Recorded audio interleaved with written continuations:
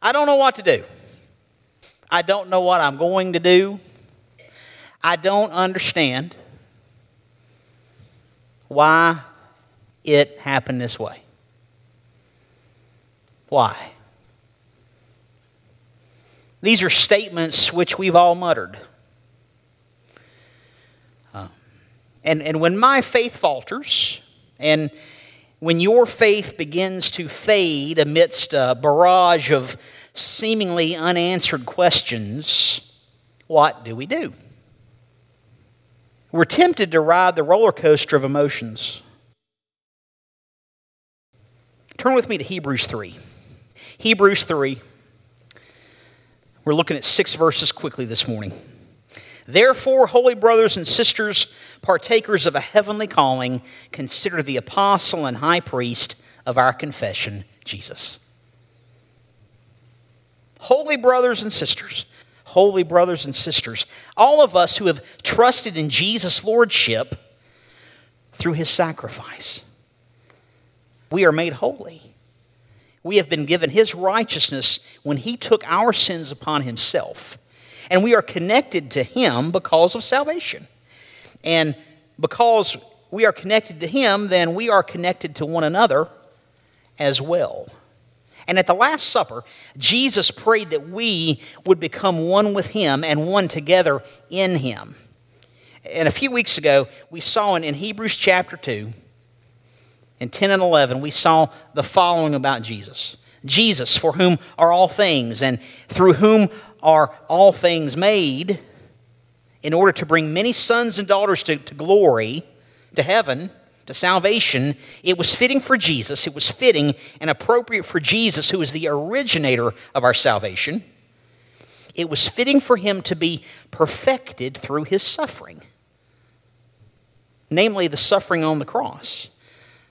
Because Jesus, he who sanctifies, he's the one who makes us clean and sets us apart. And those who are sanctified, all of us who have trusted in him, we are all from one Father. And for this reason, Jesus is not ashamed to call us brothers and sisters. And so, really right out of the starting gate, when your faith falters, when my faith falters, we need to remember who we are. We need to remember who he is. Remember who we are. It's not about how we feel, it's about what we know. What we know to be true. We are partakers of a heavenly calling in the very same way where Jesus took on flesh, became like us. We are now partakers of a heavenly calling. And we saw this last week in Hebrews chapter 2, those 2 verses we looked at, 17 and 18. We see that therefore Jesus had to be made like his brothers and sisters in all things, so that he might become a merciful and a faithful high priest in all things pertaining to God, so that he could make atonement for our sins. And the writer would go on to say, for since Jesus himself was tempted in all things, he never fell to temptation, but he was tempted in every way just like we are, but he never fell prey to those temptations. He is able to come to our aid. He's not far off in an ivory tower looking down his nose condescendingly to you and to me. He has suffered like us. Jesus is made like us. We have his very life in us. Holy partakers, called to salvation, and given a down payment of eternity. Wednesday night, we saw these next couple of verses. Ephesians chapter 1, Paul says that in him, in Jesus, you, after listening to the message of truth, listening to the gospel of your salvation, having believed it, you were sealed in him with the Holy Spirit of promise, who was given as a pledge of our inheritance. At that moment you believed, you were sealed in him. And then Paul would say in 2 Corinthians chapter 1, he would say, now he who establishes us in Christ and who has anointed us is God, who also sealed us and gave us the Spirit in our hearts as a pledge, as a promise. has laid claim. And now we are commanded to consider, to set our focus on, another way of writing that, on the apostle and high priest of our confession, Jesus. We are told here he is an apostle. And see, when we hear the word apostle, we think of Paul and we think of those early church preachers and planners, ones who, well, the definition of apostle is one who has been sent. A messenger, a delegate, one who is commissioned by another to be a representative in some way. And Jesus, who is God the Son, has been commissioned by God the Father to represent him. So Jesus functions as an apostle. In John chapter 10, Jesus said, I and the Father, we're one. That got him into some trouble, by the way. In John 14, Jesus states, if you had known me, actually he says first, I am, in John 14:6, he says, I am the way, and I am the truth, and I am the life. No one will come to the Father except through me. And then he says this, if you had known me, you would have known my Father also, if you'd known me. And from now on, you know him, and you've seen him. And he's talking about himself. You see, an apostle is one who's sent. In Luke chapter 4, Jesus said to the disciples, I must preach the kingdom of God, for I was sent for this purpose. And later on in Luke chapter 10, Jesus reminds them when he sends them out, he commissions them, he says, the one who listens to you listens to me. And the one who rejects you rejects me. And he who rejects me rejects the one who sent me, namely God the Father. Interestingly enough, this is the only time in the New Testament Jesus is called an apostle. But his ministry is one of being a messenger. He functions as an apostle, and he functions as a high priest. As a priest, and again, a lot of this language to our ear sounds just odd because we don't really talk about priests. But a priest is one who intercedes for the people and makes sacrifice for the people and acts as a mediator between God and the people. And Jesus, this morning, he is interceding for you and for me. He's praying for you. He's praying for me as he is seated at the right hand of God this morning. And he does this because he was the sacrifice. He didn't just make sacrifice, he was the sacrifice on the cross for us and has mediated salvation for us. And now, as holy brothers and sisters, joint heirs with Jesus, we are to consider Jesus. We are commanded to set our focus upon Jesus. We are partakers of this heavenly calling. When our faith falters, you have to remember what you have in him. I have to remember what I have in him. That's why you've come. You've come to see what it is that Jesus offers you. Look at what all he does for you. All of these functions, these are not just vacant titles.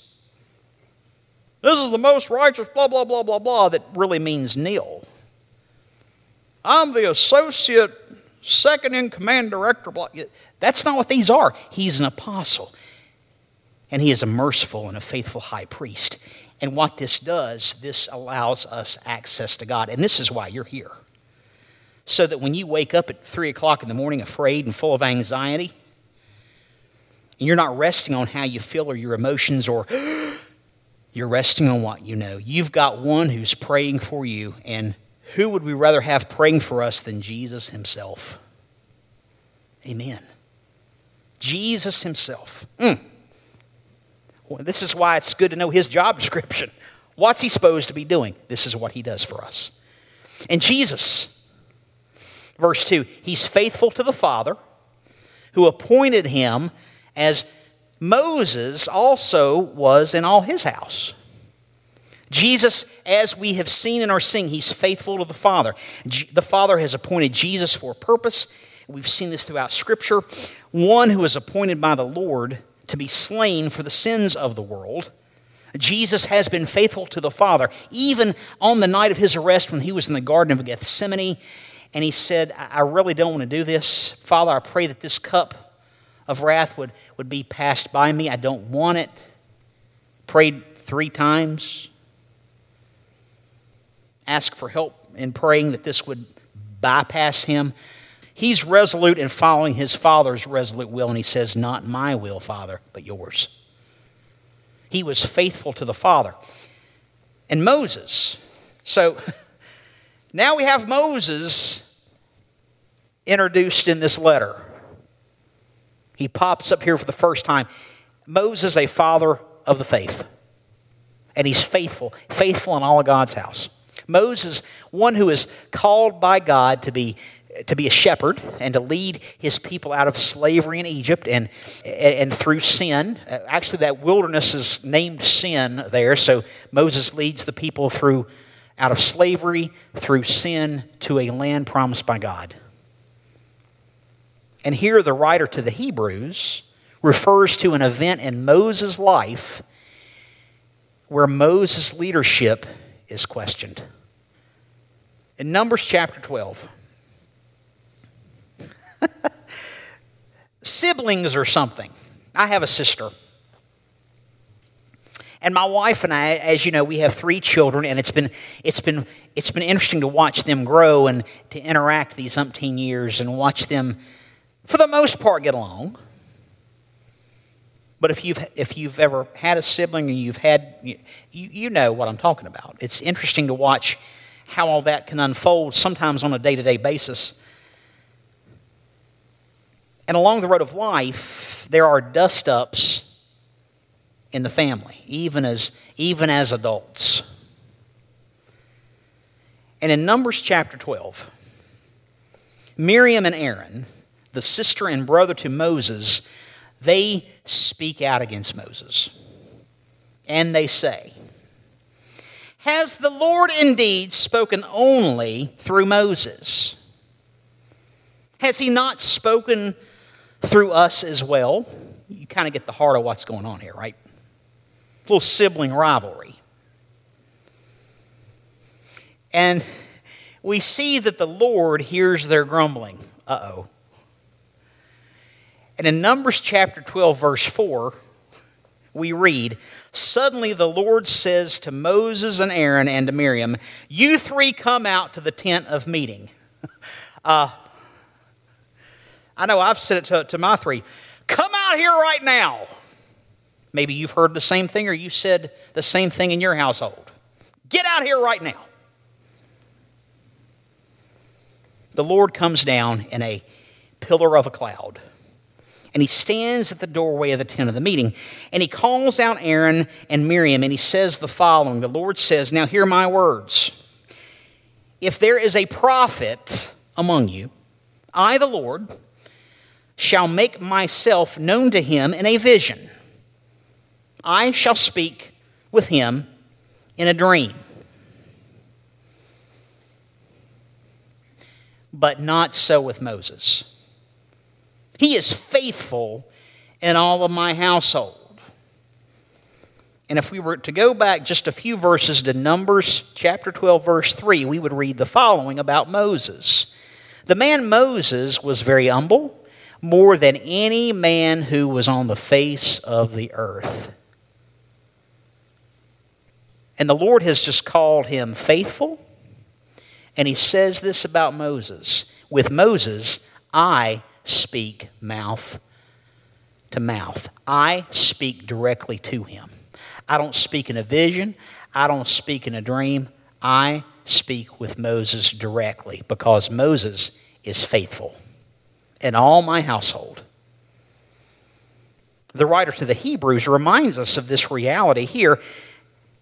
And here's something else. The word house can mean, yes, a dwelling or an abode or building.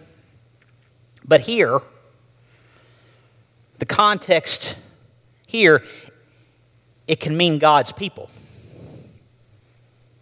a house of faith.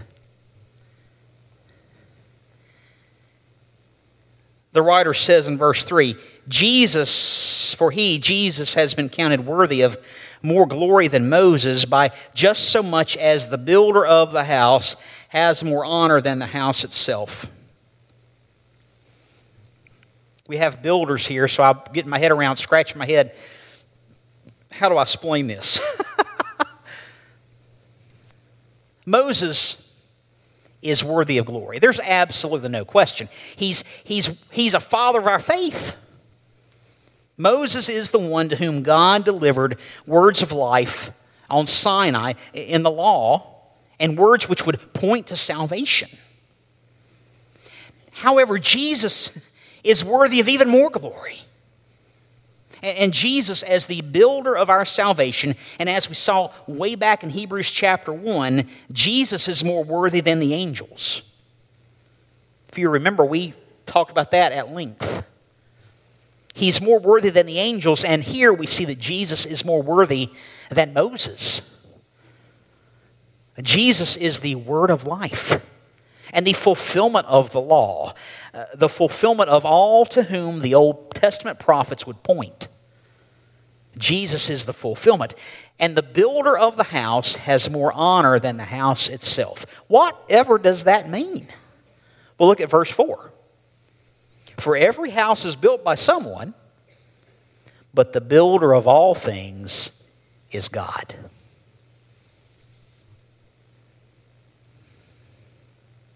Verse 5. Moses was faithful in all God's house as a servant, for a testimony of those things which were to be spoken later. I've used primarily the New American Standard translation, but I like to see how other translations word the text. And some of you use NIV, and the NIV writes it this way: Moses was faithful as a servant in all God's house, bearing witness to what would be spoken by God in the future. Moses is faithful. He bears witness to what God will reveal. Moses is the servant. Moses points to Jesus. Jesus is the New Testament fulfillment of the Old Testament service of Moses. Jesus and Moses, they're connected. Some say Moses and his writings don't matter now. However, we see significance given toward the service of Moses, and we see that Jesus should be given even greater worth. There's a lot of folks that may not know that 75% of this New Testament book is Old Testament material, revealing its fulfillment in Jesus. It's not just connected to Jesus, it's fulfilled in Jesus. Last verse this morning. But Christ was faithful as a son over his house, whose house we are. We are the house. If we hold firmly to our confidence and the boast of our hope. Christ was faithful as a son over his house. And Moses is the servant, but Christ is the son. Christ the Messiah, the anointed one. And this title of Christ is used for the first time here in this letter. Christ was faithful as a son over his house. And we are the house. If we hold firmly to our confidence and the boast of our hope.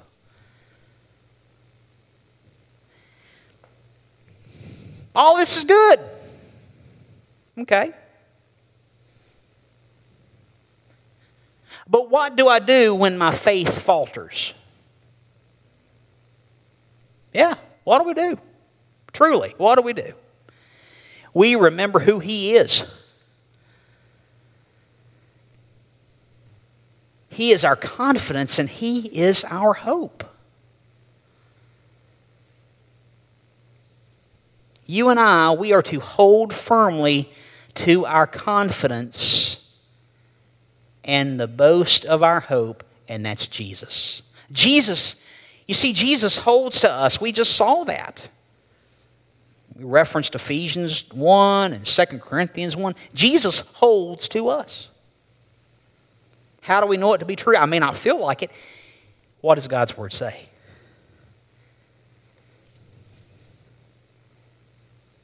His death, Jesus' death, offering us salvation, that's our confidence. And Jesus' resurrection, that's our hope. Amen. So do we hold firmly to our confidence in Him? Do we boast in our hope in Him? Jesus is our confidence. Jesus is our hope. Jesus, as He was obedient to the Father, as Jesus was faithful to the Father, Jesus is faithful to us. He's faithful to you. He's faithful to me. Do we have faith in His faithfulness? Do we have faith in His faithfulness? So what is the one big thing that we can do? We like to do, don't we? What's the one big thing we can do to build up our faith? A biblical definition of faith. Let's look at this letter to the Hebrews. Hebrews chapter 11, verse 1. Well-known verse. Now faith is confidence in what we hope for and assurance about what we do not see. Faith shows the reality of what we hope for. It's the evidence, faith is the evidence of things we cannot perceive. We can't see them. Our faith depends on what we know to be true by what we see in God's Word, but oftentimes our faith falters when we are led by feel. We have to be able to trust past what we are able to see.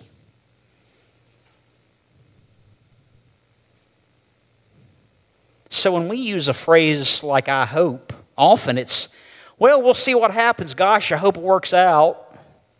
Yeah, I mean, I'd say it. You say it, I hope. Yeah. But when we say Jesus is our hope, that's confidence. His death, His sacrifice gives us righteousness and gives us confidence. And His resurrection gives us hope. Hope and eternal life. We can trust the Lord in His Word.